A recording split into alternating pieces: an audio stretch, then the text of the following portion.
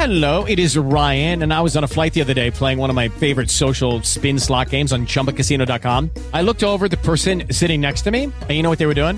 They were also playing Chumba Casino. Coincidence? I think not. Everybody's loving having fun with it. Chumba Casino is home to hundreds of casino-style games that you can play for free anytime, anywhere, even at 30,000 feet. So sign up now at ChumbaCasino.com to claim your free welcome bonus. That's ChumbaCasino.com and live the Chumba life. No purchase necessary. VGW. Void where prohibited by law. See terms and conditions. 18+. With Lucky Land Slots, you can get lucky just about anywhere. Dearly beloved, we are gathered here today to... Has anyone seen the bride and groom? Sorry, we're here. We were getting lucky in the limo and we lost track of time. No, Lucky Land Casino, with cash prizes that add up quicker than a guest registry. In that case, I pronounce you lucky. Play for free at LuckyLandSlots.com. Daily bonuses are waiting. No purchase necessary. Void where prohibited by law. 18+. Terms and conditions apply. See website for details. Hello, it is Ryan, and I was on a flight the other day playing one of my favorite social spin slot games on ChumbaCasino.com. I looked over at the person sitting next to me, and you know what they were doing? They were also playing Chumba Casino. Coincidence? I think not. Everybody's loving having fun with it. Chumba Casino is home to hundreds of casino-style games that you can play for free anytime, anywhere, even at 30,000 feet. So sign up now at ChumbaCasino.com to claim your free welcome bonus. That's ChumbaCasino.com and live the Chumba life. No purchase necessary. VGW. Void where prohibited by law. See terms and conditions. 18+.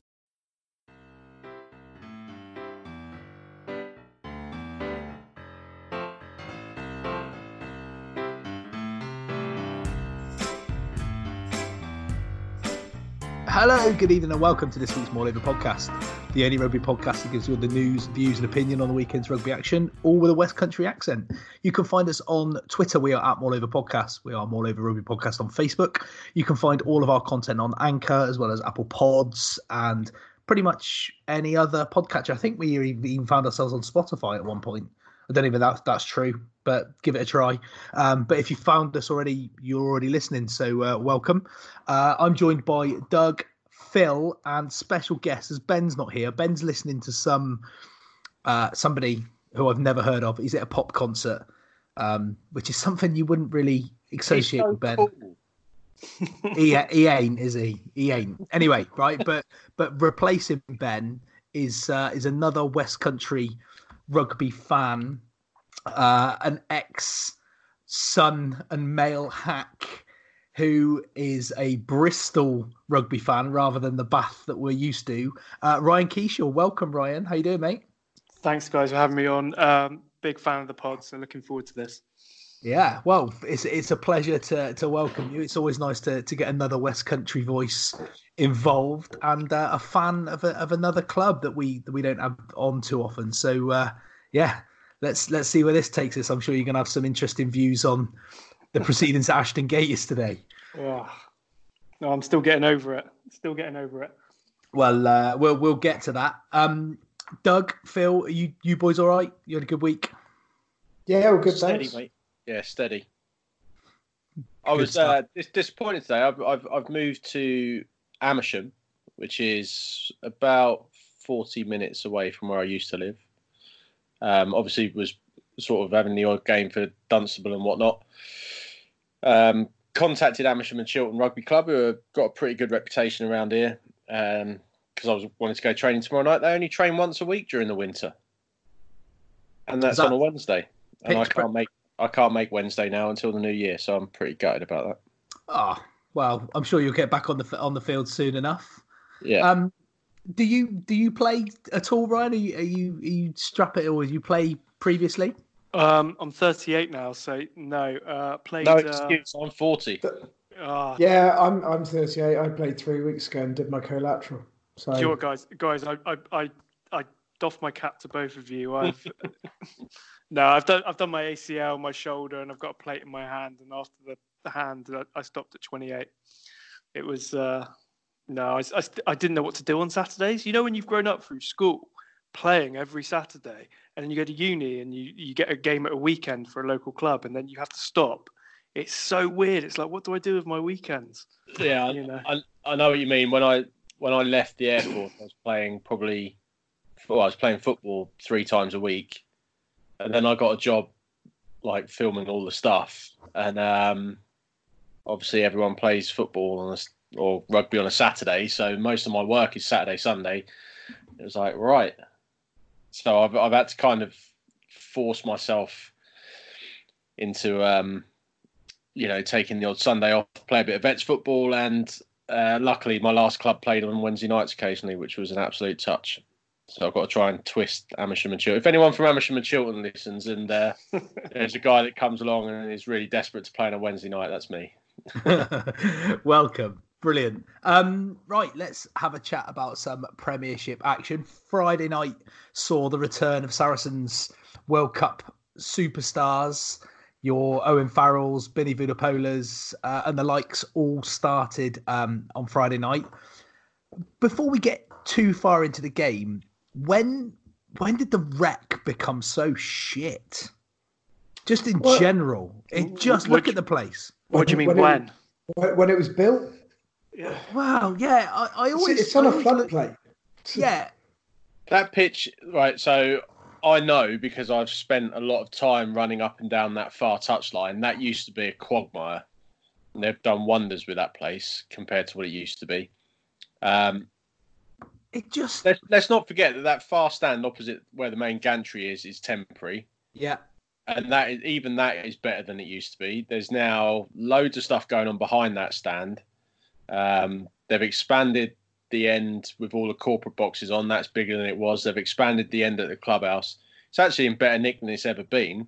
It's just that it cuts up because it's, like Phil says, on a floodplain. And like, I don't get, like, you look at Northampton's pitch and it's like a football pitch. You don't need that to play rugby. No. You play in a cow field. It doesn't matter. It looked at the start of the match like they just finished playing a match with the amount of rain that we've had recently. It's been fairly hammered and it's had a lot of stuff, a lot of rain put down on it. But you did just feel that the groundsmen have perhaps not done themselves any favours with a televised game with it looking like that. It's just the way it looked, and obviously none of us were there, but like you say, from the very start, it just looked properly shabby. The lighting doesn't help either. The floodlights are temporary; they're quite low, so you get this quite. I don't know if you noticed, if you've seen the highlights of the Worcester game. Incredibly dark. There's the floodlights aren't really up to scratch. If you look at the Premier League, they have to meet a certain lighting level, and it has to reach some sort of, I can't remember what the technical term is, but there's a certain frequency of lighting that they have to meet, and because it acts strangely with cameras and whatever. A lot of the rugby grounds don't actually meet that criteria, so it always looks a bit, when it's a cold night and there was a bit of frost on the pitch as well, which doesn't help, which you pick up on 4K cameras that you wouldn't have picked up on the old stuff. It just looks a bit dark and dingy. So I remember it was probably 96, 97 going to watch Bath against London Scottish and thinking, wow, this is like a proper stadium. It was probably my first serious rugby match. And then I think the year after it was something like the Saxons against New Zealand A team in a World Cup warm-up thing. So it's probably actually 99 at Ashton Gate. And going there and going, actually, Bath is a pile of shit compared with this. And if you look at the development that's happened to Ashton Gate since then, and pretty much nothing's happened to Bath, it's there for its tradition and its atmosphere. It's like the Dell used to be for Southampton supporters. We all knew it was a shit ground, but we all loved it for what it was. Yeah. But I wouldn't go back there. I'd go to St Mary's every time now. You wouldn't pay £60 a ticket to go back there, would you? No. Have you seen the plans for the new development at Bath? No, I've not seen them. Ryan, have you seen them? I've had a brief glimpse, but it looks good on paper. But I just don't know how they're going to do it. There'll always be some UNESCO or Grade 2 or I've something. Got a bit of an inside track on this because my ex-wife's dad is a Bath season ticket holder and goes to all the forums and whatnot. And the one thing I don't know if you're aware, but there is one reason why Bath have never been allowed to redevelop the Rec, and that's because that those big stone houses that are just behind the clubhouse. Yeah. What, the £3 million ones? There's one resident in there that objects. That's the only reason. Is that like why the Aviva Stadium has a small end stand? Because there's like the myth is that there's one little old lady in a terraced house. Yeah, and it's pretty much the same as Anfield as well, because Anfield only just got their planning permission to do that new stand once like the last resident popped their clogs in one of the surrounding areas. The Tottenham Hotspur Stadium redevelopment was something similar, wasn't it? It was I think it might have been a Jewish family that had a business that needed to relinquish some property or in a way to stop that from going along. So, yeah, well, it's interesting that would be the reason, especially when it's just a single resident as well. Yeah. You'd think, I mean, and obviously if they've got a property in that location, chucking money at it isn't I've really spoken to him before about, well, why don't they just, they could have developed on the old training ground. They could have built a new stadium slightly out of town. And I think it's all just, it's such an iconic location that to move away from it would probably lose a lot of what makes Bath actually a viable club, Yeah. And it is, like you say, it is iconic, isn't it? And it is almost what makes Bath. I mean, they've got an identity, which is more than you can say potentially for the visitors on Friday night. Oh, they've got an identity. It's that of a cheater. I'll just keep teeing them up for you, mate. So that's fine. I'll just keep them out, mate. Don't worry. But Saracens did bring back all of the big guns for this one, and I think obviously they'll continue to do the same now as they go all the way through the season. Europe's going to be a write-off, so the Premiership is going to be what Saracens really have to focus on. They played like it though, didn't they? They did. They played like they've got half a dozen people who've been away in Japan for 6 weeks on a jolly and have just come back in and have forgotten the names of their teammates. Yeah, and that's what I was going to say. Obviously, everyone was expecting this absolute arse-in of a Bath side that have been pretty poor to start off the season, and it wasn't like that at all. And from minute one, it was one of those games that was it was error-strewn, it was stop-start, it was bitty. I've seen various sort of criticisms of it. Was Carl Dixon the referee, wasn't it? And I mean, I think Carl Dixon's an excellent referee whenever I've seen him. I don't think he did too much wrong by trying to just let the game flow, but Saracens are perennially offside. But as were Bath, lying on the ball in the ruck occasionally. Sometimes you just got to, if you blew up every single thing, then we're never going to get a game of rugby. So first things first, then, what did you make of those guys coming back from the World Cup, Ryan, for Saracens? A little bit of an ease back in. I like what they called it on social media. They called it the Bath bomb, didn't they? Because it really did just throw it all in there. And I thought, how I saw the game is I saw it maybe a little bit different from you. Going back to how we talked about the pitch, I think maybe Bath prepared the pitch like that. They're big forward pack. They're Beno Urbano. I thought they thought, let's just take them on up front and keep them quiet. And I think for the first 20 minutes, Saracens kind of took what Bath threw at them and then sprung off after that. And that's when they pulled away. That's how I kind of saw it. And I thought, Bath kind of, their heads went down after they couldn't get any points on the board. They were just matching Saracens. And after 20 minutes, you kind of saw it went away. I don't know how you guys saw it. What do you think, Doug? I saw it as a club with 15 world-class players playing against a club with 6 world-class players. A club who have had a singular direction and focus for the last 7 years, and a way of playing and a sort of shared unity that only really they have in the Premiership against a team that is sort of finding its feet under new ownership. Which isn't helping. So which isn't helping with the amount of injuries that Stuart Hooper's having to deal with as well, is it? No, obviously. And I thought Saracens have 2 or 3 more gears to go. They're not in full flow yet. But their defence was incredible. I mean, the case in point being that 5 metre line out that Bath had. 7 phases later, they're on the 10 metre line, and then they give a penalty away, and it's like, okay, I mean, this is what you're playing against. You know, offside or not, that and say what you want about them, and often do that. That was really impressive, and it's frustrating as hell because, you know, until all those contracts are up, we've got to put up with this shit. But you know. You can't take anything away from them. They were fantastic. Go on, Phil. So, couple of things that pick up on there, Doug. I think Exeter would be another team that would fit into that category of having a team cognition about what they're trying to achieve. They know exactly, everybody, it doesn't matter, you lose somebody out of the team, somebody else steps in, and they know exactly what their job and their role is. And you said they never really got out of second or third gear. I think that was a conscious thing. I think because it wasn't clicking. And I think, Doug, it was you on WhatsApp said that you can see Saracens winning by 30 and really opening up in the second half.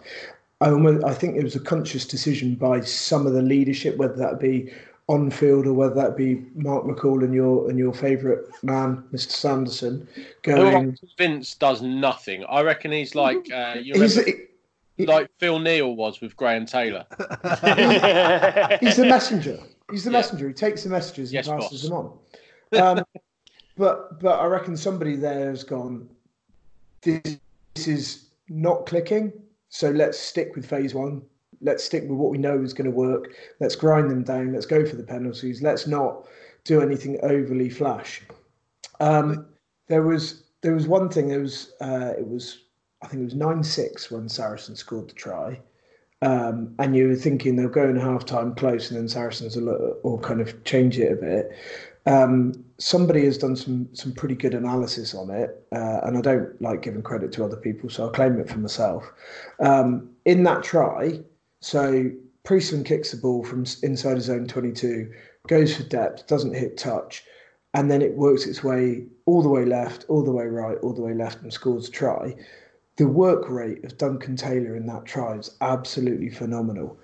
He handled it 3 times and he hit 3 or 4 different rucks in that. And for an outside centre to be putting in that kind of effort, it's just absolutely phenomenal. And when you break it down and you just watch what he does, he made that try. And that is part of that Saracens identity is actually skills are important, but work rate is what's really important. It's the one banner that they have at their stadium that they can actually stand under with any kind of integrity. You know, but also the one that doesn't say integrity. Yeah. But he doesn't have to play every week, does he? They'll just bring Tompkins in. They'll put he only played 50 odd minutes, didn't he? And then Tompkins. Yeah. And you saw the difference. I mean, Nick Tompkins is a fantastic rugby player, and I think it won't be long before he's somewhere in and around the England setup. But the difference when he came on as well, I think he'll be more involved in the England setup than what he has been previously. But I think a sign of things to come as far as Saracens are concerned, grinding out results. We'll see them picking up a lot more bonus points, I think, as we move along. But they're on minus 18 points, and it's no matter what anybody says, it's going to be a pretty tall order to claw it all the way back and not be in a relegation scrap. We'll come on to some of the other teams in a minute that will probably be down there. But I just want to say one more thing about Bath, mate. Sorry to interrupt and ruin your flow, but Stuart Hooper, obviously, everyone there's this thing about him being this massive man of real integrity and a man who's put the hours in and whatnot.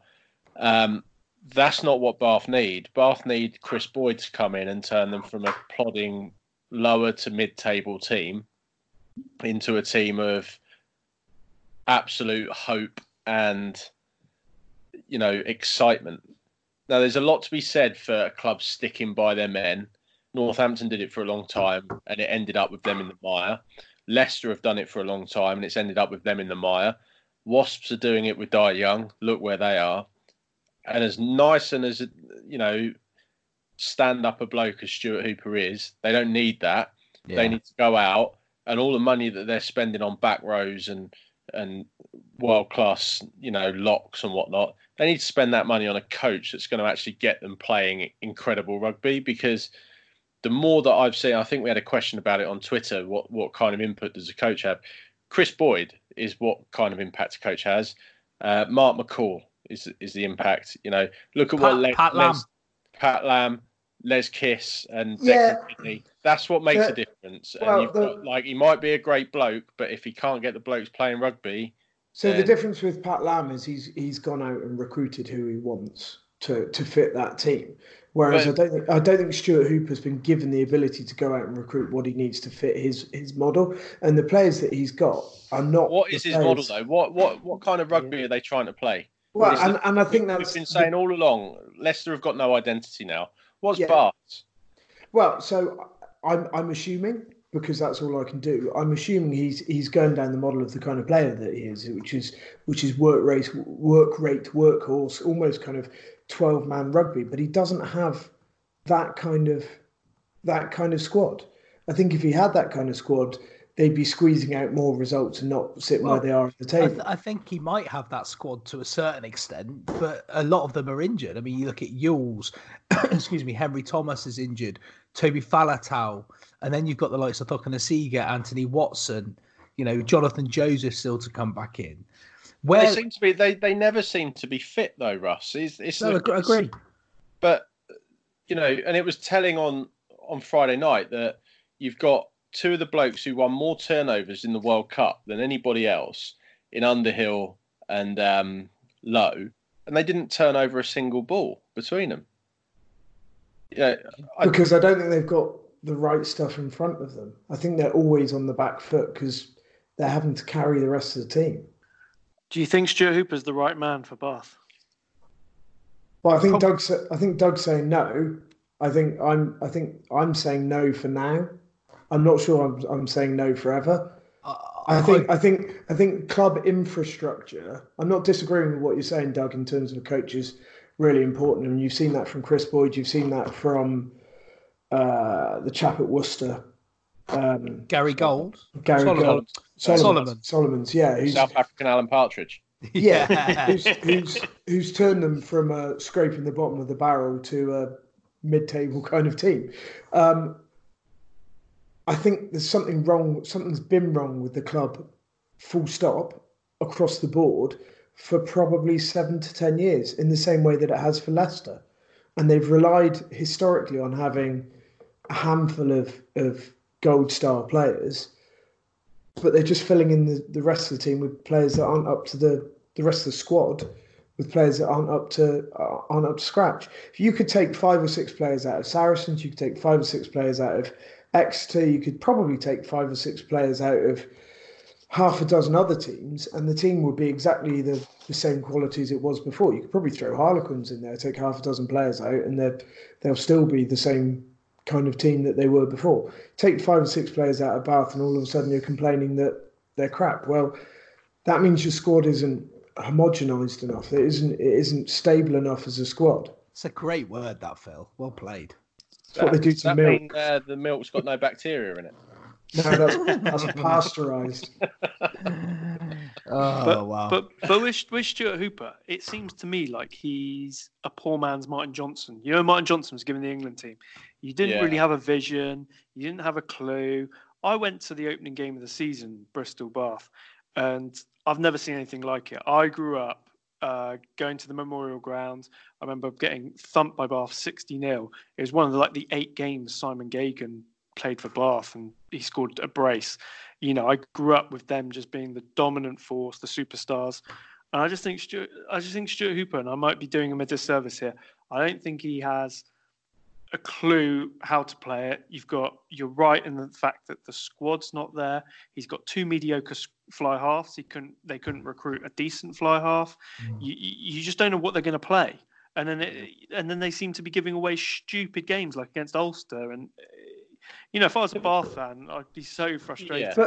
But if you look at their recruitment over the last, as I say, 7 to 10 years, you get guys like, so the players that you've mentioned who are out injured, Russ, they're Bath players through and through. They've come through the academy, and you can throw Zach Mercer in there as well. Yeah. The players that they've recruited, you've got the likes of Tom Homer, who they keep flogging, who has one good run in a game, and then the rest of it's completely anonymous. Like, don't get me wrong, I think he's an all right squad player, but he wouldn't be your first choice fullback in any Premiership team.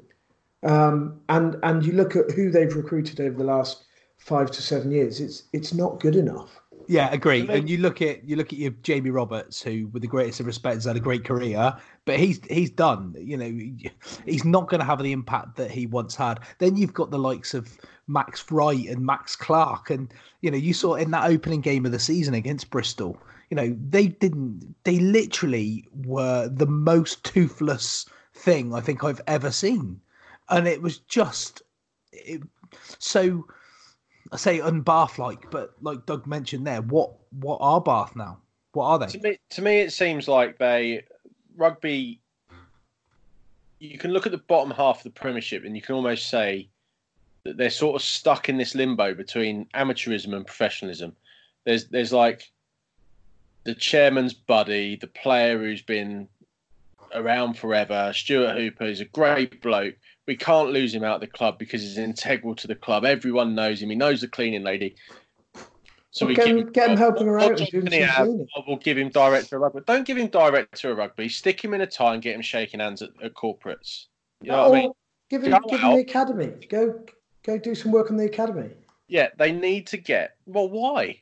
He's got no track record of being able to develop. But then that's how you get the track record. Right. But my point would be that these clubs who want to be professional entities and they're paying the money for players like they're the be all and end all, they need to get more cutthroat about this. So let's just need to bin off, like Murphy's not working, bin him off. Yeah. So here's it. Three games to keep them up. And I don't like using comparing rugby to football in this way, right? But if you look at football, and when football clubs have made romantic appointments as manager, look at Kenny Dalglish coming back to Liverpool. Yeah. Look at Alan Shearer at Newcastle. It tends not to work out too well on the whole. And Stuart Hooper at Bath, for me, is a bit of a romantic appointment. They've made him director of rugby. They haven't got any. I mean, if you think when Blackadder was director of rugby, he had Toby Booth with him, who was a Premiership first team coach in his own right beforehand. And you've thrown Stuart Hooper in there. Is it Gordon Darcy, the backs coach, or Gervin Dempsey? I always get them confused. Gervin Dempsey. You look at the caliber of coaches that Stuart Hooper's got working for him. It's not like he's got a great deal of experience to call upon in his coaching team either. So he's really stuck between a rock and a hard place for me. And like I say, the romantic appointment of coaches is not the way forward. It's a business decision. The example I would cite would be the NFL, where they're finding young coaches with good ideas and promoting them to positions where they can influence. So you look at Sean McVay, who's the wheels have slightly fell off there, and Kyle Shanahan, these coaches with real good ideas. Northampton was smart. They saw Sam Vesti had good ideas. He was getting Worcester playing good rugby, and they threw a checkbook at him. Bath need to go out and identify these assistant coaches around the Premiership, around France, around the international rugby, assistant coaches who have got good ideas, who are spoken highly of, and bring them in. Not get someone who is a player 6 months removed from training with the lads that is now coaching and say to him, right, the keys are yours, mate. They've completely shafted Stuart Hooper. He wanted to be, what he should have been was, to use some kind of military parlance, he wanted to be a sergeant. He wanted to go and be a coach, be part of the coaching setup, learn a bit of stuff from people more experienced so that at some stage he can take the next step up. But they've gone, here you go, here's director of rugby. Yeah, totally. Here you go, here's director Oh no, rugby position. What support am I going to have? Well, you're on your own. It's up to you. Yeah, I agree. Let's slide away from Bath. We're genuinely kicking them when they're on the floor at the moment. That was actual real rugby chat there with zero Partridge references apart from the It's got to be the longest we've ever gone. I know, yeah, it's incredible. Let's move on to Saturday, where we've got two teams that are in a similar boat to Bath, and we spoke about them. You know, we did mention the dispatches, obviously. Let's start with Exeter against Wasps. We talk about teams of identities. We talk about clubs with structure and vision, and being an Exeter supporter or Exeter follower, whatever you want to say. They lead for me in a lot of areas where other clubs should follow as far as structure goes. I think as far as the way they approach things. I mean, you look at the team that they put out on Saturday. Cowan Dickey, Dolman, Ewers, Hill, Moon, Knoll, O'Flaherty, Steenson, Witten and Harry Williams. All of those players have come through Exeter as a youth, I believe. Somebody I'm sure will correct me if I'm wrong. Then you've got the likes of Hendrickson, Hepburn, Lonsdale, Maunder, both Simmons brothers, Marcus Street on the bench. They put Wasps to the absolute sword on Saturday. 38-3. They did not give them a sniff. Young Jacob Umanga started at 10 for Wasps. Looked, with the best will in the world, looked so far out of his depth against that Exeter side. I think, he'd recently signed his first professional contract last week, I believe, and it was a real baptism, especially when you've got Jimmy Gopperth on the pitch as well. Yeah, I've never been. I've worked on a few England under-20s games with him playing, and I've never been convinced by him. He just, I don't know. The Umanga name obviously helps. What you probably need in such a pivotal position when you're just kind of learning about your teammates and how they play is to get chucked in against one of the best teams in the league. Yeah. I mean, especially when you've got Sopoaga on the bench and Jimmy Gopperth outside.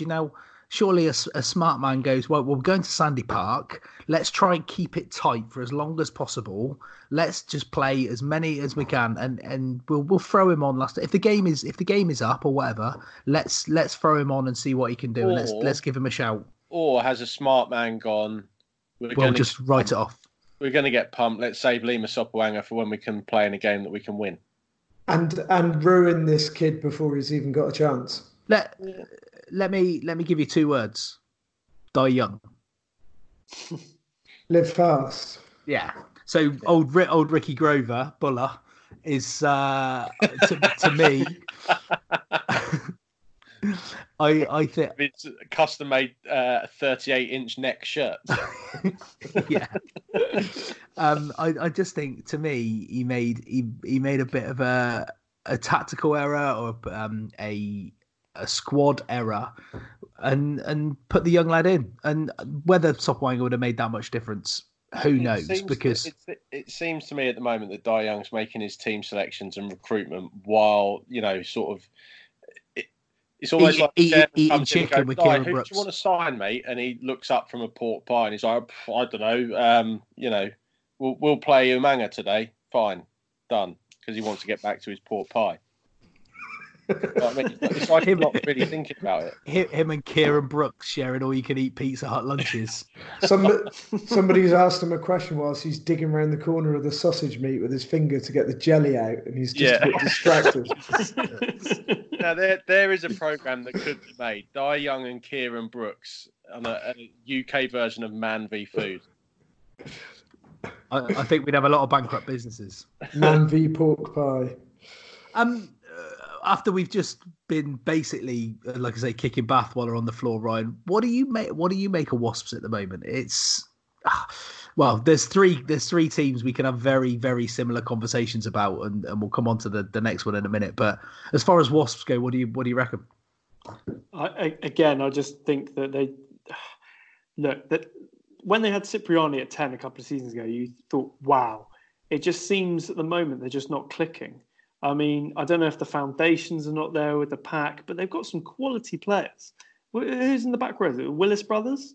Yeah, it was Jack Willis, Tom Willis. Is it Tom Willis? And it must have been Nizam Kar. I think things are happening behind the scenes. Now, my old paper, The Mail, did an article last season where there was this uproar about the training facilities and things like that. And let's face it, no one wants to move to Coventry. They all went. They said, oh, yeah, we're going to do it. They're playing in an empty stadium. I heard that they're in this local club, and actually the training facilities are really basic. They're all living in Leamington Spa. I just don't know. I think there's things going on behind the scenes that are going on to the pitch. So you guys have nailed it here tonight. All the top teams know what they're doing. Exeter, they come out. You know what they're going to do and play, and all the players know it. You look at Saracens, the same.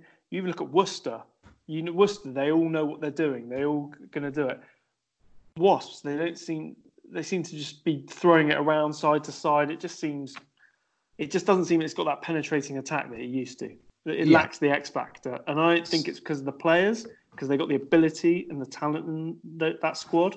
I think something's going on behind the scenes. Well, you just look at Sapawanga and Fekitoa, and they're having no effect on. They seem to be having no effect on games whatsoever, and it's just like you would expect Fekitoa to just be absolutely marmalising people and just running the show, but it's just not happening. But then their game plan was centred around Cipriani and the magic effect, and they accepted a degree of revolving door. But they had Jimmy Gopperth controlling. They always looked their best when they had Cipriani bringing the magic, Jimmy Gopperth as a controlling instinct around him. And it looks like they're trying to do the same, but with different personnel. And it's like we said with England, when Billy's missing, in some ways, as long as they don't try and play the same style of rugby, they look a more balanced side. When he's there, when they try and get Nathan Hughes playing Billy ball, it doesn't work. I think one of the most underrated departures, and he's been tearing it up for Gloucester, is Joe Simpson. How they ever let Joe Simpson go, especially with all the injuries that Dan Robson had. And Dan Robson's a fantastic scrum half, but he can't do it all on his own every week for 80 minutes. Him and Joe Simpson they had a very, a great sort of 1-2 sort of punch effect as far as they signed someone from Gloucester, though, didn't they? Who's the lad? Velicott.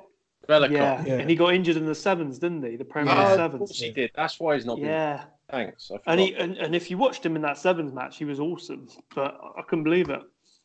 Yeah, so maybe that's unfortunate, and that happens. But you just got to see the effect that Joe Simpson's had on his performances for Gloucester this season to know that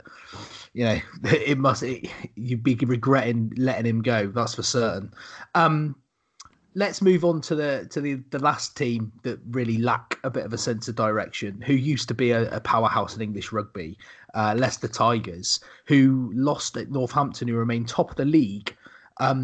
Not just top of the league, mate. Points clear at the top. Even if Sarries had no points reduction, we would still be top of the league. Yeah, let's not forget that. Absolutely, and let's praise. And we've mentioned Chris Boyd, and let's praise Northampton before we go in on Leicester. Is that Northampton drifted along for a long time under Malinder. They went through the doldrums, just not probably as bad as Leicester and Wasps are going through now. But they went through some. Listen to some of those podcasts. Yeah, that's true. But they went through some pretty dire mediocrity. Let's be honest. And as a Saints fan, Doug, it must be really exciting to see a team now with direction, with coaching, with exciting young players, with real drive and vigour. The best thing about it is the fact that a lot of the lads have come through the academy. We've made some really astute signings. Dan Bigger was amazing, an amazing signing. But you look at the players we've got that have been there forever, basically the whole front row. With Owen Franks pulling out, we had our usual front row. Then you've got, all those players. We've got Slight home.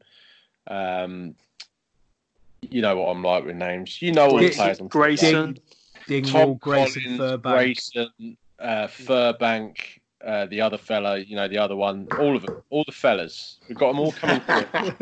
There's a bit of an Exeter vibe about that. There's a bit of a golden generation of Saints youngsters coming through. Saracens have benefited from a generation of youngsters coming through, and hopefully Saints can as well. If we can hold on to them, it'll be incredible. George Furbank will be the next England fullback. I hope so. Long term. I mean, I love. Unbelievable player. Unbelievable. Yeah. So he reminds me a lot of a really, really talented Ben Foden. Singing? So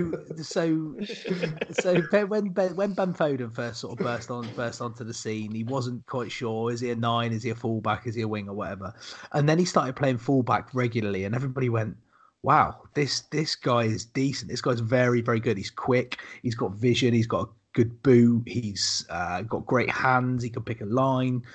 And then he married a singer. Then he married a singer, yeah, and began to believe in his own hype.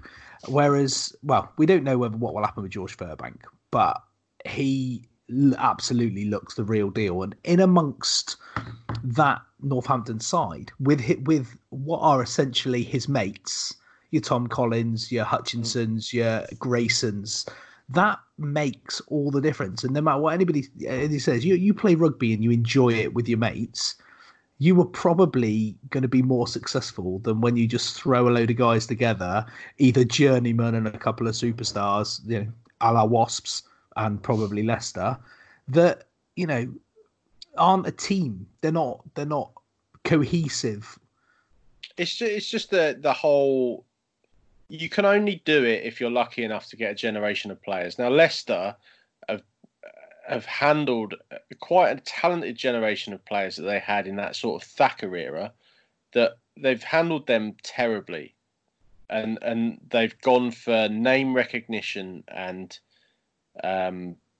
big money over backing their youngsters. And they've sold... if you look through the Premiership, it's littered with Leicester players that, if they had kept hold of them, they'd be in a pretty good spot right now.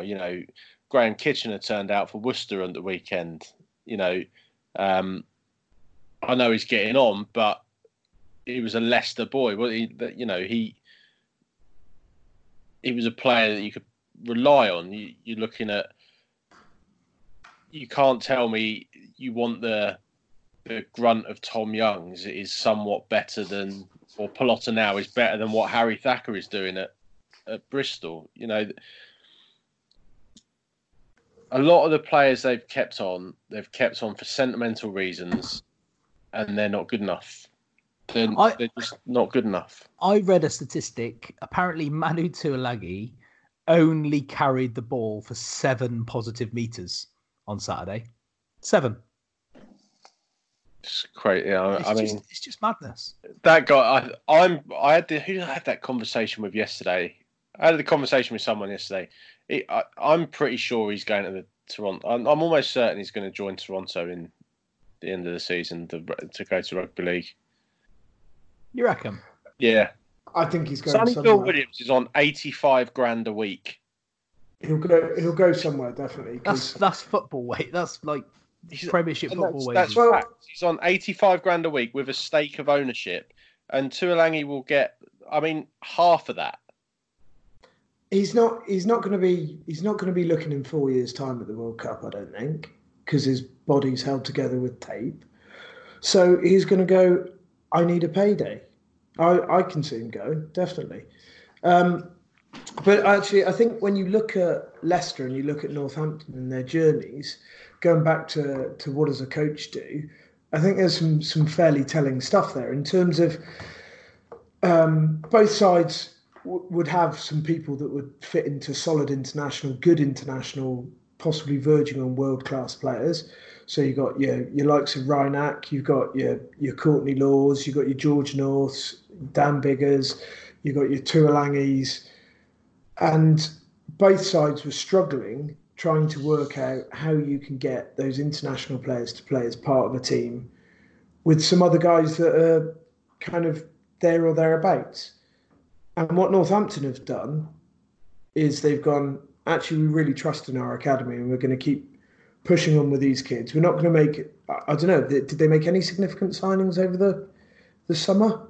Oh, Matt Proctor. Matt Proctor, yeah. But the bulk of that squad's the Franks. same. Oh, and Franks, yeah, that was it, really. Yeah, but the bulk of that squad is the same. And what Leicester have done is they've kept on trying to buy some magic to fix the problem and carry on trying to play things in a certain way. And you saw it from the instant that that Northampton changed their managerial direction, that the way they were playing was completely different and it was starting to click. And it's just taken, I don't know, how long has he been there? 8 months? 8, 9 months? Something like that? No, it's about a year now, I think. Yeah. Coach. Okay. Didn't he take over this time? Like, About this time isn't last it like year. a season? And So- no, he's had a full season. He had a full season last season, didn't he? So it was a full season last season. Then he had half the season before. So I think so during last season, what you saw is that progression of getting that team awareness together, and then a full pre-season in, and then they come back and it's just there. It's got to the stage there were signs. They now have exactly, and they were just struggling to put it all together. And you can guarantee if Malander was still there, they would still have Stephen Myler, and they'd still be flogging Harry Malander, trying to find a position for him to fit into that team. And you still have Malander's got a place in the team. It's just he does, but they were trying to. They're almost trying to make the team around him at some stages. Shocking that Jim Malander would try and mould the team around his son. I know. Utility player, isn't it? But it just seemed like they just didn't really know what they were trying to do. Now they know what they're trying to do. It's working. And Leicester, you look at them and you go, what is your game plan? Your game plan looks like it's the Leicester game plan from the 90s, but with a squad that looks nothing like it in terms of abilities. Yeah, Ryan, you were mentioning that you knew somebody was at the game in the weekend and has passed on a little bit of information. So my colleague he's a big Saints fan, and I said to him, "But look, I saw what's happening with Saints. It was all great. What went wrong with Leicester?" He said exactly what you just said. They tried. When you played Leicester in the 90s or even 10 years ago, you knew what they were going to do. They were going to come out and, let's face it, they were going to do what Exeter do now and just smash you up there, get you right up there. And I said to him, what went wrong? He said, the line-outs, they didn't have a scrum. He said, the worst of all is that they had no strategy. They had no game plan. So Ben Young's kick to Saints' back three, probably one of the most dangerous back threes in the whole league. Now, what kind of game plan's that? Who's coming up with that? Jordan Murphy? I just think they've just... them and Saracens are perfectly in one weekend is a tale of two teams. Saracens bring all their England players back in, they click, they get the job done, and they look like they can play together and do it. Leicester put all their England players in, and they look a weaker side, just because they don't know what they're doing. There's no game plan, there's no strategy. That they think maybe it's this is a bit more relaxing than playing in Japan. I mean, you've got players like Ellis Genge, Dan Coles. You've got 4 out of the 8 England backline. It's just, what are they doing? Yeah, but who's higher up the table? Exactly. Exactly. Exactly. I think is there an element of they're almost saying, well, we've got our England players back. Just go out and play rugby. You're better than them. Yeah. Just go out there and do it. Yeah. You guys are great. Win the game. Done. Yeah. Does anyone know if they've had their Monday morning meeting? Yeah. The club is, and look, I love it. As a Saints fan, I absolutely like seeing Saracens minus 18 points and Leicester on 4 while Northampton are sitting pretty at the top of the league is pretty bloody nice. I'm not going to lie, it's a really enjoyable experience at the moment. It's about as good as it gets for you. Yeah. Yeah, I mean, that weekend when Leicester lost, Saracens had got their, it was heavily rumoured they were getting their fine. Northampton had just beaten them, and then England beat New Zealand. I mean, I almost just jumped off a bridge. It was like, well, today's the greatest day in the history of days. I'm just going to end it all. But Yeah, I hate the those sort of cliche. Root and branch needs to be overhauled. It needs to be chopped down, burnt at the roots, and everything started again. Unfortunately, how do you get rid of a board of directors that seem intent on making decisions that aren't in the best interest of the club? How do you get rid of Jordan Murphy without alienating your fan base? Relegation. I do still think a lot of the Leicester fans want him there. It's that romanticism again, though, isn't it? How do you get rid of a player like Ben Youngs? So there was a rumor on Twitter the other day. Tom Youngs is a bigger problem. Well, there was a rumor on Twitter today, a couple of days ago, about Ben Youngs potentially signing for Northampton because his contract's up at Leicester. All the Northampton fans were saying, "We don't want him," and then someone was saying, "Oh, it's just his agent," and then all the Leicester fans were saying, "Well, we don't want him either. You sign him. We don't want him." It's like, this is the England scrum half. No one wants him. It's incredible. It's crazy, isn't it? I mean, how old is Ben Youngs? Do we know how old he is? I think he may be immortal, mate. It seems like he's been around. I think he was made out of the cut-up parts of Harry Ellis and reanimated. Yeah. I mean, the last time I saw Harry Ellis play rugby, he was basically dressed as a mummy. He had that much bandage on. I just thought, God, this guy's literally going to fall apart. So when you say he's made up of the component parts of Harry Ellis and another, I think you might not be far off. He's 30. Have you seen the rumour about Ford going to Sale? If only they could compete financially. Exactly. Is this the relegation clause? Is this what's coming in? Sale? They've got McGinty and Dupree. Why? And they've got Redpath. Yeah. Why would he go to Sale? I think the logical place for him to go would probably be Wasps. He'd get paid a lot of money. Yeah. They need a fly. Or Newcastle when they come back up if he wants to be up north. Yeah, I think Wasps. You look at what the way Cipriani played with Wasps, and George Ford has got the ability to run games in a similar way to Danny Cipriani with the open, expansive style. So maybe that is a way that they would look to go. But again, you're paying Lima Sopoaga a lot of money. Mm. Would they take on George Ford as well? Who knows? But obviously, Ben Youngs to Northampton when Jacobus Reinach goes to sell his wife. Did I call him Jacobus? I'm good with names. Jacobus. So is that an NFL player? Isn't that his full name? Jacobus Reinach, or is it just Cobus Reinach? Just Cobus, mate. Okay, mate. Thanks. And when he leaves at the end of this season, rumours are he's going at Christmas. Russ is actually right. It is Jacobus. Is it really? Jacobus Meyer Reinach. Like Jamarcus. I'm waiting, mate. You're not getting it. It's not coming. I'm not surprised. When he disappears off to sell his luxury wine racks. Velvet wine rack. The rumor is that he's going in January. Ooh. Because transfer fee from Montpellier. Yeah. Fair play to him. As I've said before. But if you're winning in Europe and you're top of the league, do you think he would then go? I reckon he'll pre-sign for double the money. I reckon he would pre-sign to go in the summer, but he'd hang around for some trophies. Maybe. I don't think so. I think it might not be his decision. If Montpellier come with a huge offer, it might not be his decision. It's always his decision. He doesn't have to sign a contract. No, but Saints can sell his rights. Yeah. It'll be disappointed to see him go mid-season, and that then.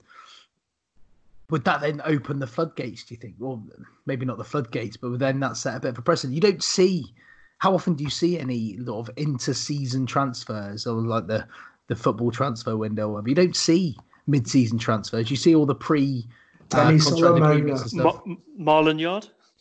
Yeah, I think basically saying. Yeah.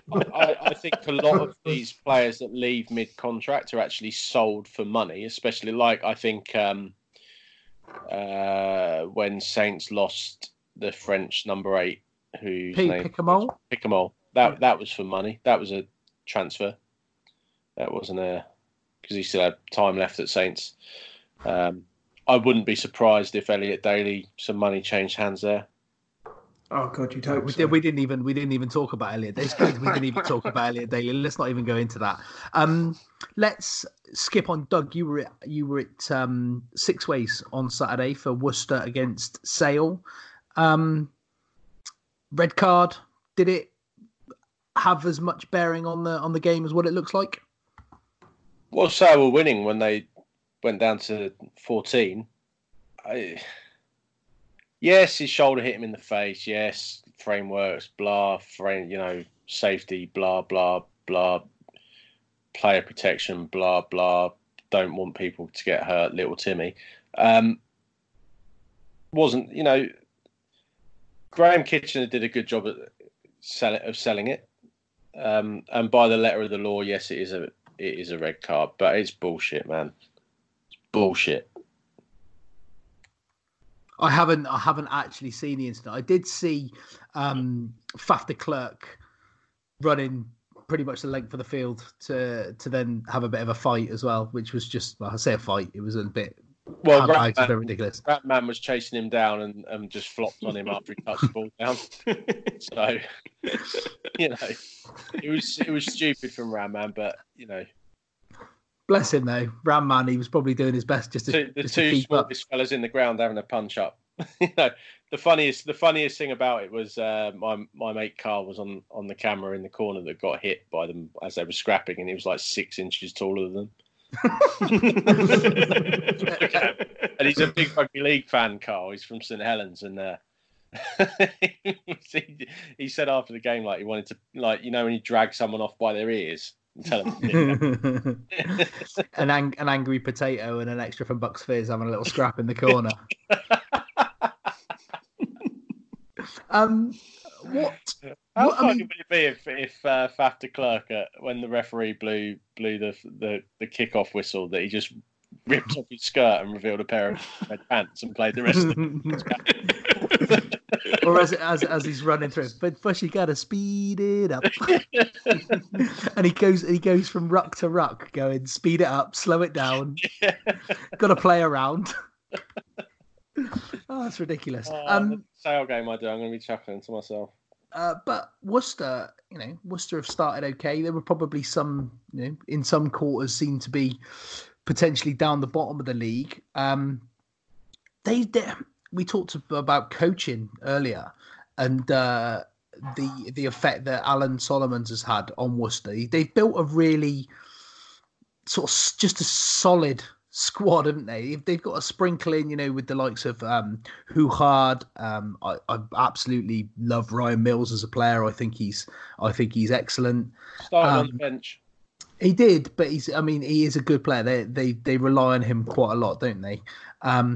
And then you've got the likes of Perry Humphreys. You've got youngsters like Lewis and Ted Hill, who are both excellent back rowers.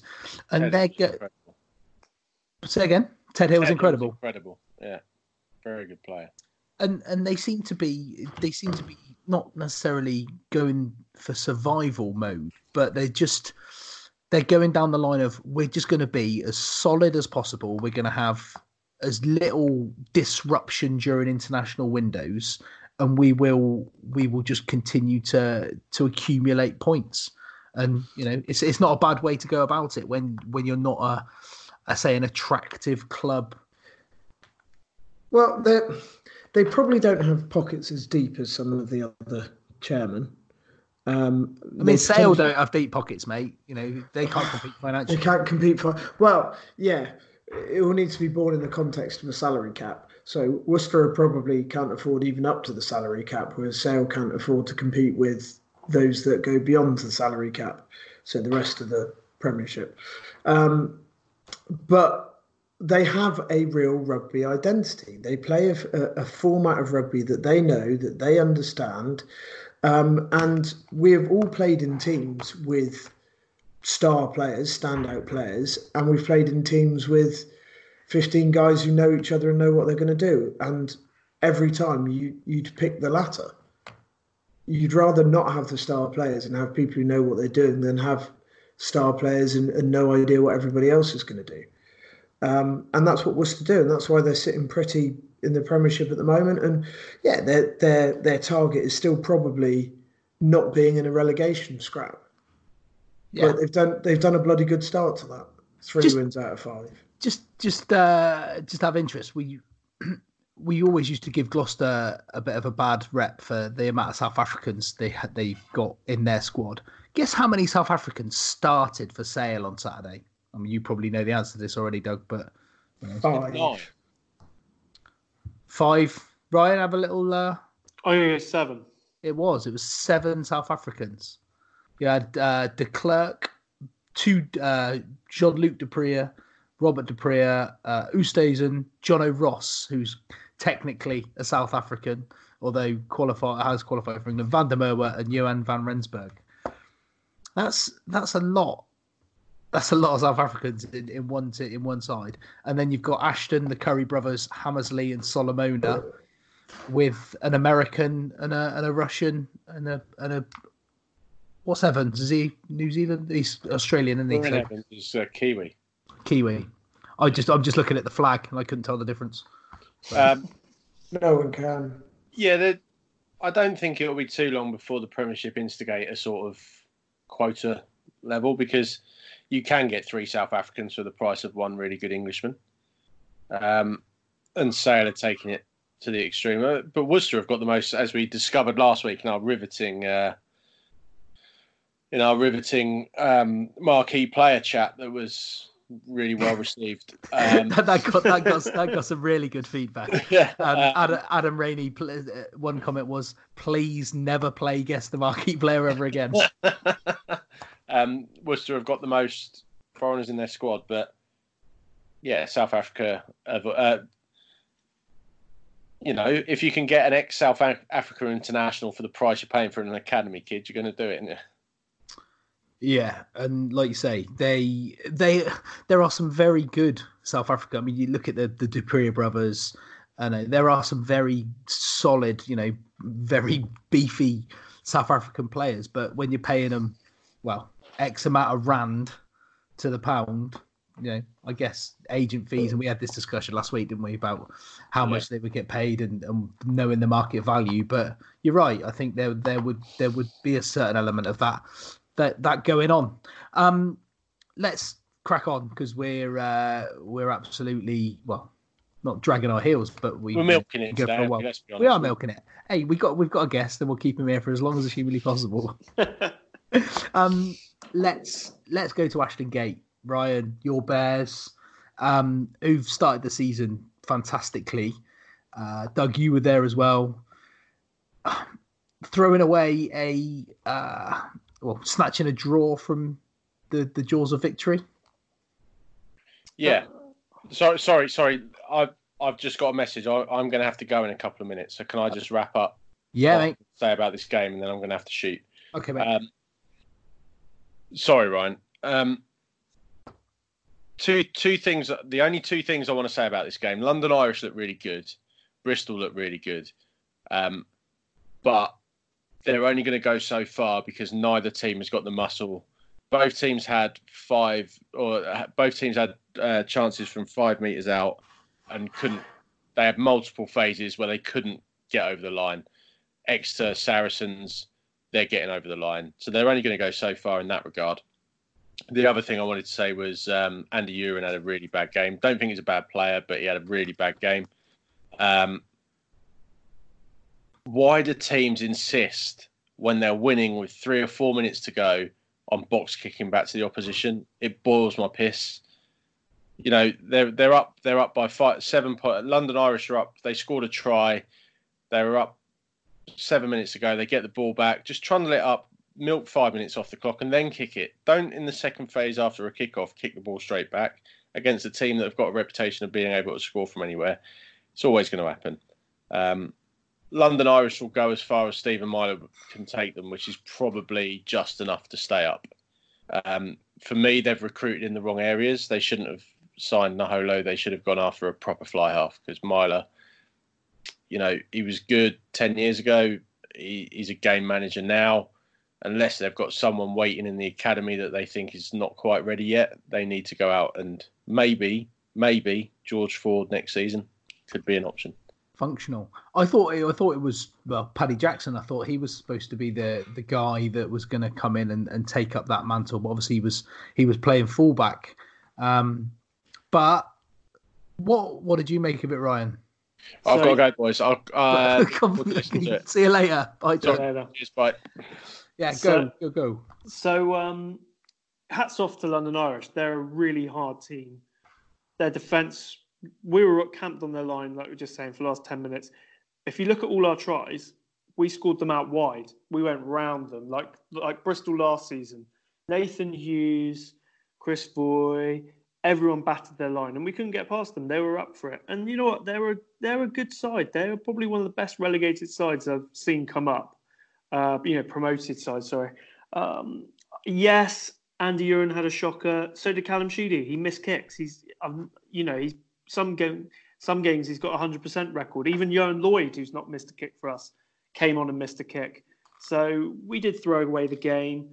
Am I really upset about it? Do I think it's going to knock our season? No. Hopefully it'll give us a kick up the backside against Stade Francais next weekend, who are in disarray. You talk about Leicester and Bath and Wasps in this country. I don't know what's happening to Stade Francais over in France at the moment. Yeah. So, the look on Pat Lamb's face said it all. And that's how far we've come. We have high standards. It didn't click. We'll just have to go back and work on it again. Yeah, and Bristol have put themselves in a position where to be disappointed, and rightly so, by a result such as that, or a performance such as that, it just goes to show how far they have actually come in the last 18 months or so. Because, when they first come up, everyone was like, oh, big spend in Bristol. Are they going to go straight back down again? Is it going to be a disaster? They performed above expectations last season. And this season they've been superb. And the likes of Johan Lloyd, who I thought has been super when he's come off the bench in the games that I've seen him, I think he's been phenomenal. Piers O'Connor, who I think has been really, really good and somewhat underrated. And his performances have kind of fallen by the wayside because everyone's raving about talking about Pietau and Morahan and people like that. And it's like, the unsung heroes of this team. Your Joe Joyces, your Ed Holmes, your Dan Thomases. Dan Thomas, yeah, absolutely. But everything's pointing in the right direction for Bristol. As much as they've gone out and they've got some marquee players, not in a financial sense necessarily, but they've gone out and got some really, like your Charlie Pietau's, your Nathan Hughes'. I doubt John Afoe is overly cheap.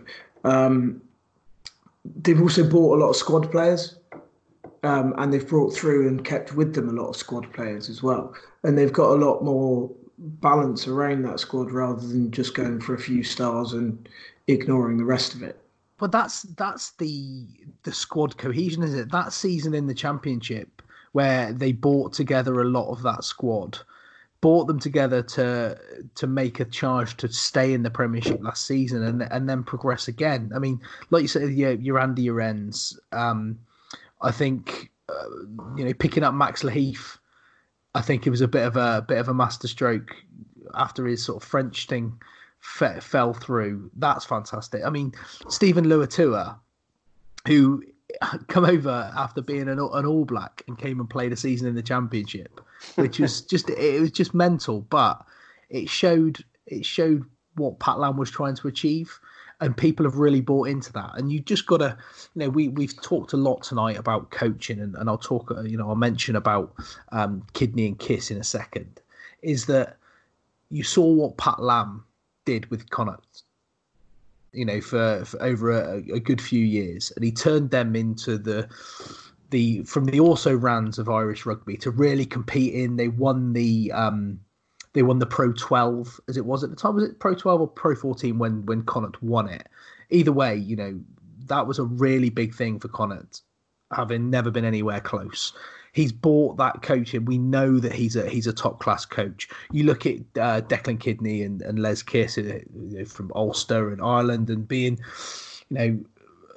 having genuine methods, having track record, having background and knowledge, and you can see the way that they're instilling that through that season in the Championship, but they've prepared themselves in the right way to make a real crack at survival in the Premiership, following, the Bristol method from last season. Yeah. And Bristol, obviously, they're not seeing this as a short-term stay up for a couple of seasons and then hang around relegation. What with the two bits of news that have come out over this last week, Semi Randrandra signing for them, and also the money they're investing in a new training facility. Going to have the only indoor, I think it's a 4G pitch, full-size pitch. Where are they building? Where are they building that? Up by Abbotsleigh. Somewhere near Bristol. Just the other side of the suspension bridge, literally. Right. Yeah, up the top. Is it up towards out towards St George, up to where Bristol City is? Is that where their training ground is? So up there, their training ground is the old QEH. Yeah, the old yeah. QEH at Fayland, but no, they're a bit further towards the motorway. You're going down towards Portishead. Yeah. But on that road out, bit of local knowledge, more over geography chat for you. Out on the Portbury Road. Yeah. That way up. Lee Woods. Yeah, not the Woodstone. Oh, don't say things like that, Phil. We'll have all sorts of protesters on our case. We're not even Rebellion. That's right. Oh, God, don't get me started about that. Of any other business that more than once. But this season's a real opportunity for Bristol, I think, with Saracens dropping out, the fact that anybody really can beat anybody, especially in that sort of top 8. And I'm going to go down to Harlequins with that. And, that's not discounting Bath, Wasps and Leicester. But, Bristol have got a real shot of the playoffs this year, a real shot. And, if they are, on their mettle on the day, on that playoffs, you could easily see them in the final come June the 22nd, June the 22nd, June the 23rd next year. I'd rather they gave the Challenge Cup a go. Really? I'd rather that, because what I think is it's slowly don't, what are we going to get? We'll probably get an away semi-final and get smashed. I'd rather actually go down to Marseille, really put something in the Challenge Cup. We nilled Brive for the first time. They'd been nilled in 57 years the other week. Yeah. And we didn't have Pierre Hughes, hardly any of our star players. So there's a real cohesion. And just to pick up on another point, we have bought a load of squad players. And what Pat Lam's done them is given them two things. He's given them a chance and he's upskilled them. He said, come down the training ground, and they've just spent skills. So when you look at the highlights of Saturday, okay, we weren't the perfect team in defence, but you look at our tries and the skill level from 1 to 15, it's phenomenal. You've got people like Toby Fricker on the wing. You've got Ed Holmes, a second row, who didn't get a game of Exeter, beating 3 defenders charging down the wing. It's just unbelievable, the fact that he's upskipped. So, you can do things with players without spending money. If you get them in and do it exactly. So this comes back to the first question. What can a coach or a person do? Loads, impact. Yeah. And we're talking about the clubs here. Who are the two people who have not that much experience in coaching are doing badly? Jordan Murphy and Stuart Hooper. Yeah. So I think, we've answered the question here, haven't we, tonight? And Di Young's too busy eating chicken. So, before we just slide away from Bristol, am I right in thinking that you're off to Stade this weekend? Are you off to Paris? No, we're at home to Stade this weekend. Oh, you're at home to Stade. You are going to Stade. Following weekend, I'm taking my wife to a romantic trip to Paris. Fantastic. And a 9 o'clock kickoff at the Stade Jean Bouin. I think it's so. Do you know what the worst thing is? Have you guys ever been away to a French ground? No, I've not. You tried to get into Toulouse in 2003 without a ticket. Failed miserably. I've been to Toulouse, but haven't seen Toulouse play. It was when Cash played Munster, and they moved down to Toulouse because it's a bigger stadium. They wanted the money, and it was a last-minute Rod's drop goal to win. So it was like a classic. But anyway, these French websites. This is just a word of warning. They don't sell the tickets through your club. You have to go on their website, and it's all in French. Surprise, surprise. You have to put down what your social class is to buy the tickets. I had to get, honestly, I had to go get someone who's from Paris and French in where I work and do it for me. And I said, what did you put down for me? She put office manager. I was like, great. How do you spell middle class in French? Bourgeois. I love that. Yeah, so anyway, it's the most ridiculous thing, but hopefully it's all there. Oh, look out. Douglas is back from his... I'm in the car, so I might sound ropey. For his vehicle. He's not driving, he's parked up for any potential police people that might be listening. But you won't catch him anyway, because he would have done it, would have happened. Let's very quickly, we'll just have a very quick word about the BT Sport game from Sunday, which was Harlequins versus Gloucester. A great win for Quins, who again have been booted as having a bit of behind the scenes issues. A lot of potential players not discontented and unhappy with some of Gustard's methods, maybe, or the way he's managing things. However, they beat Gloucester on Sunday 23-19, and I watched the second half of this, so I missed both of Thorley's tries in the first half, who I think is an exceptional player. And what impresses me about Ollie Thorley is just his ability to run straight. Wherever he is on the pitch, he runs straight. And he reminds me of, do you remember when Scott Gibbs used to get the ball years ago?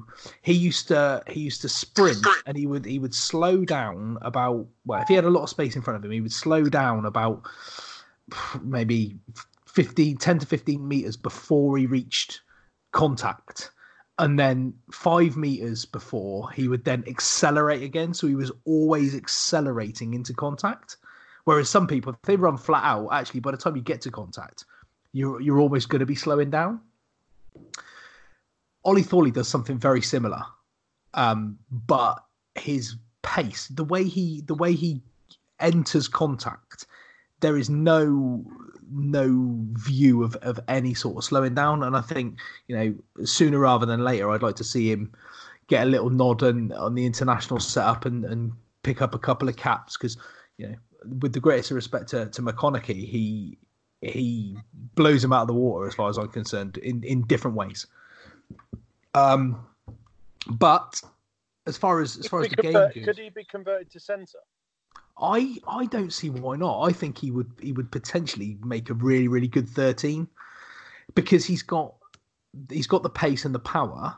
He's decent in defence, and the only thing I don't think he's got is maybe the step I'd like to have from a 13, the ability to change direction.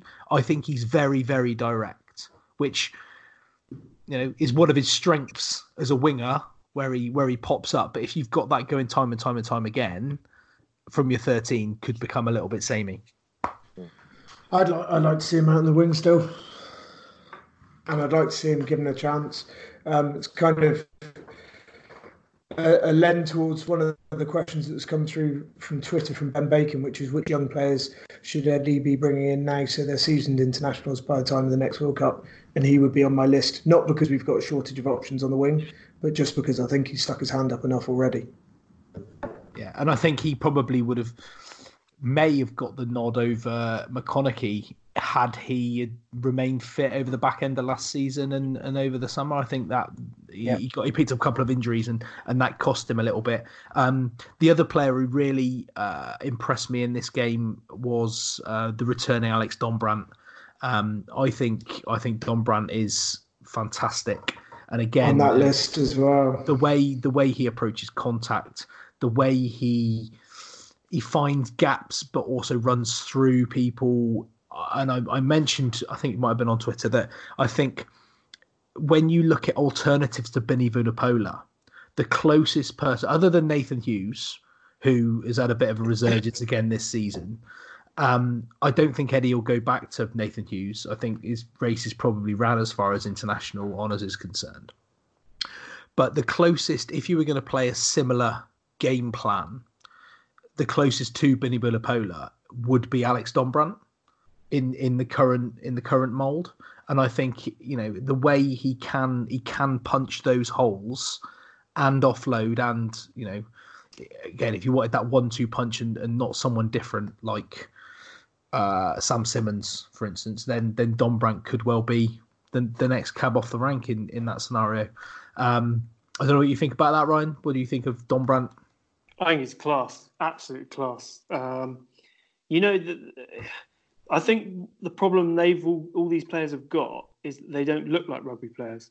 Ollie Thorley doesn't look like an international winger, but Dombrandt doesn't look like an athlete, and the whole famous uni rig and all this stuff.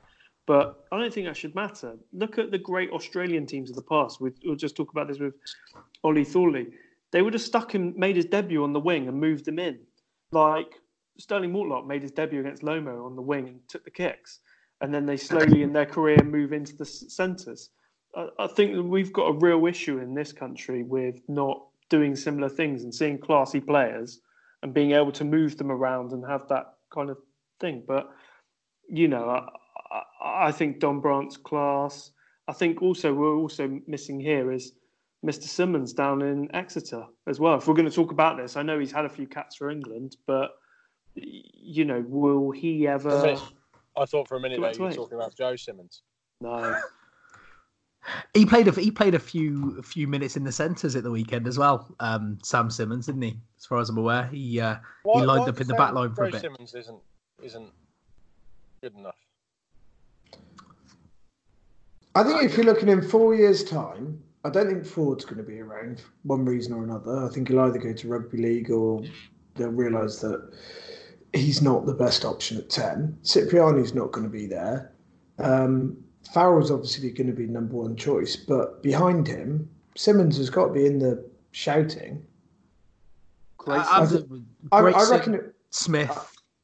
Yeah, it's a competitive position, and actually, if you take that question in all seriousness, what you should be doing is going, where are we going to be weak in 4 years' time from what the current squad is? And actually, we have zero backup front row, or prop anyway, zero backup props.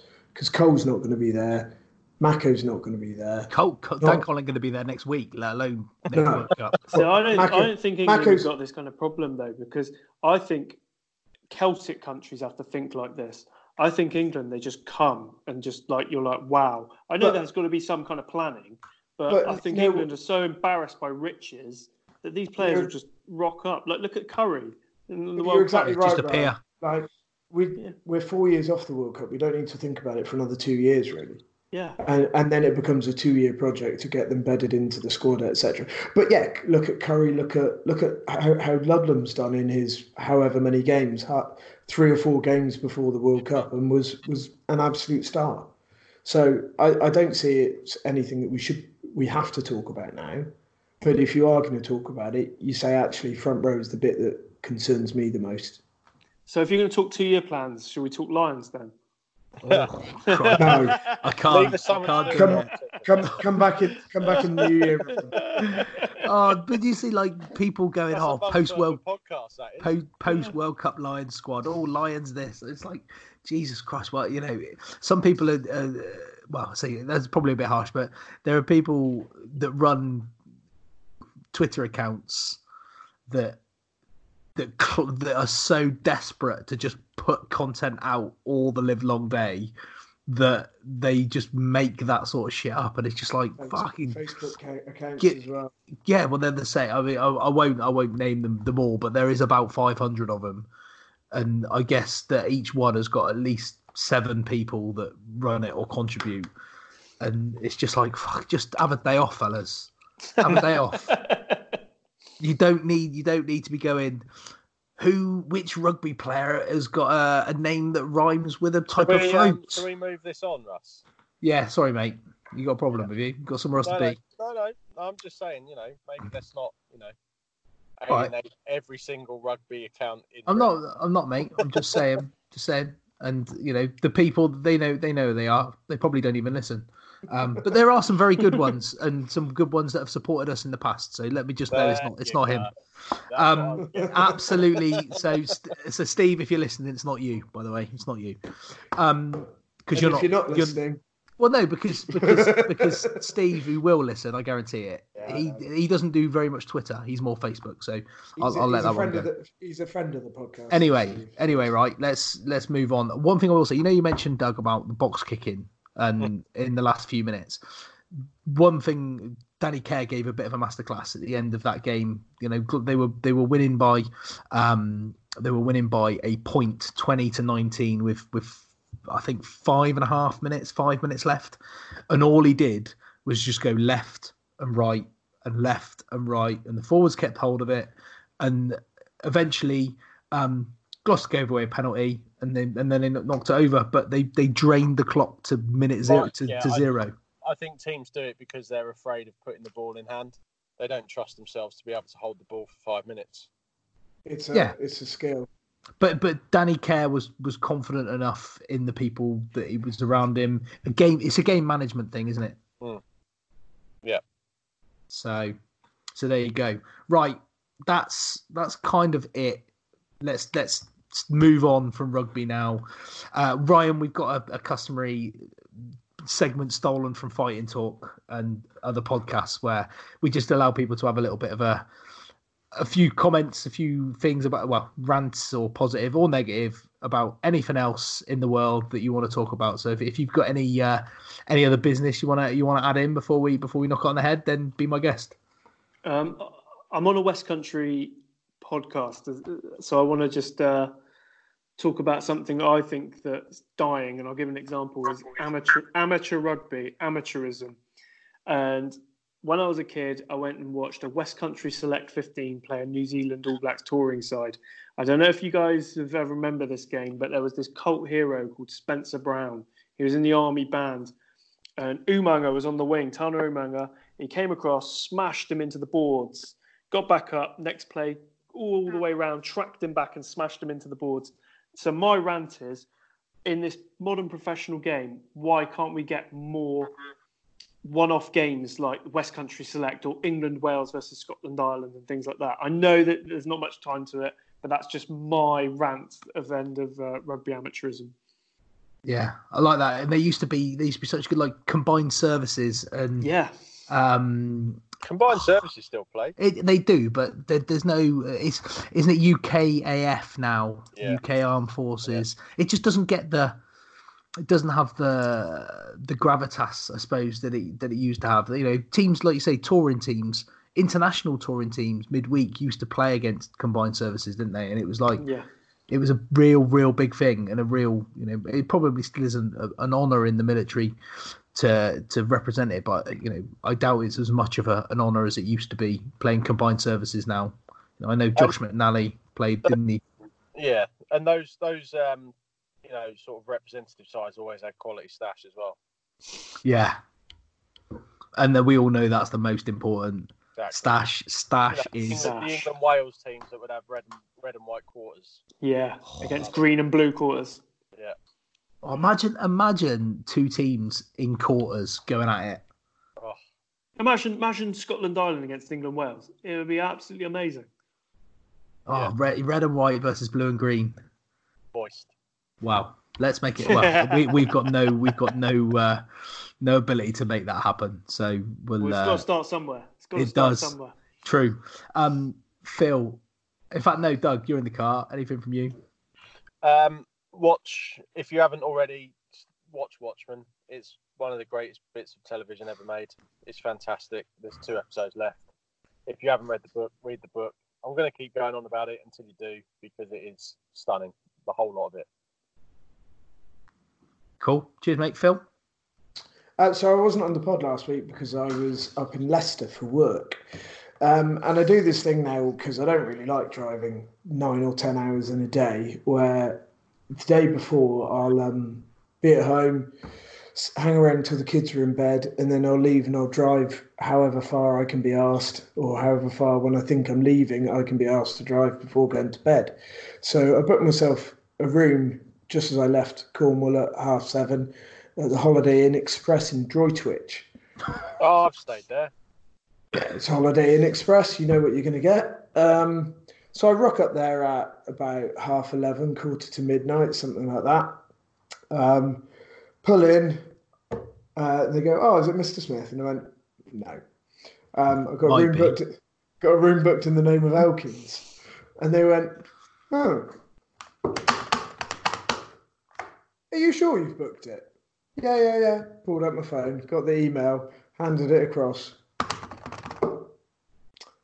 Yeah, you've booked it for the wrong date. Brilliant. Amazing. So I booked it for the 26th of December rather than the 26th of November. Taking Mrs. Elkins to a nice little weekend away in Droitwich in Boxing Day. Exactly. I was like, "Oh, bugger." And he was like, "Let me see if you've got any spare rooms." No, we're fully booked.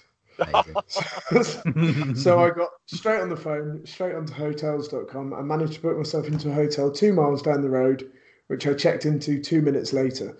So my any other business really is thank God for the internet, because 15 years ago I'd have been sleeping in the car. I've done it with a flight before. What, turned up on the wrong day for the flight? Yeah. Thanks, mate. My any other business relates loosely rugby related, but I'm a celebrity. Get me out of here. Banter, the king of bants, the Bantosaurus Rex, James Haskell, has been absolutely murdered all over social media this weekend by having a bit of a pop at television royalty Kate Garraway. And if there's one thing you can't do is upset the daytime housewives that are all over Good Morning Britain, literally calling James Haskell every single name under the sun. And he's gone from being probably one of the favourites to win to more than likely going to get voted out in the next couple of days because he had a pop at Kate Garraway. Imagine being that. Imagine that life. Yeah. It's just absolutely mental. But I will say, what though, he doesn't care because it's all exposure. He'll be selling some kind of shit off the back of it. Brand Haskell. Yeah. Okay. So he told me last year. So this is a true story. When he appeared in the Sun on Sundays magazine that they bring out in his pants with Chloe and knickers and bra. Oh yeah. He lost his Land Rover deal because of that. They rang him up and said, "Bring the car back. This is not what we want." Yeah. Wow. So yeah, the choices we make. Yeah. Wow. Front cover of Fabulous magazine in briefs, or your Land Rover back. Wow. I bet JCB got back involved though, didn't they? They seem to be all over his face. Right. This weekend is back to Europe. So we know we've got Champions Cup and Challenge Cup weekend, and it's the double headers, isn't it? So we've got the back-to-back fixtures, some interesting ones to look forward to.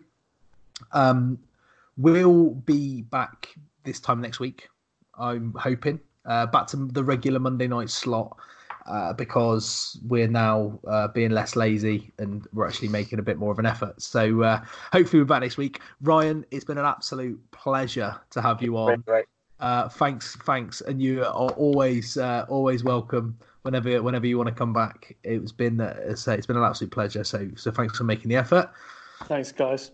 No worries. And Phil and Doug, I will see you all next week. And we'll take from there. Go well. Go well, boys.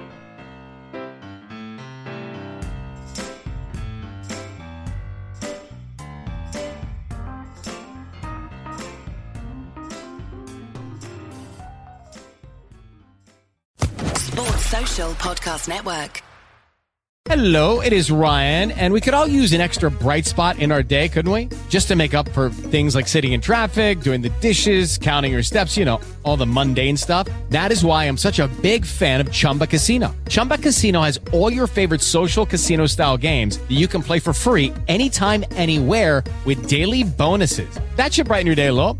Actually, a lot. So sign up now at ChumbaCasino.com. That's ChumbaCasino.com. No purchase necessary. VGW Group. Void where prohibited by law. See terms and conditions. 18+.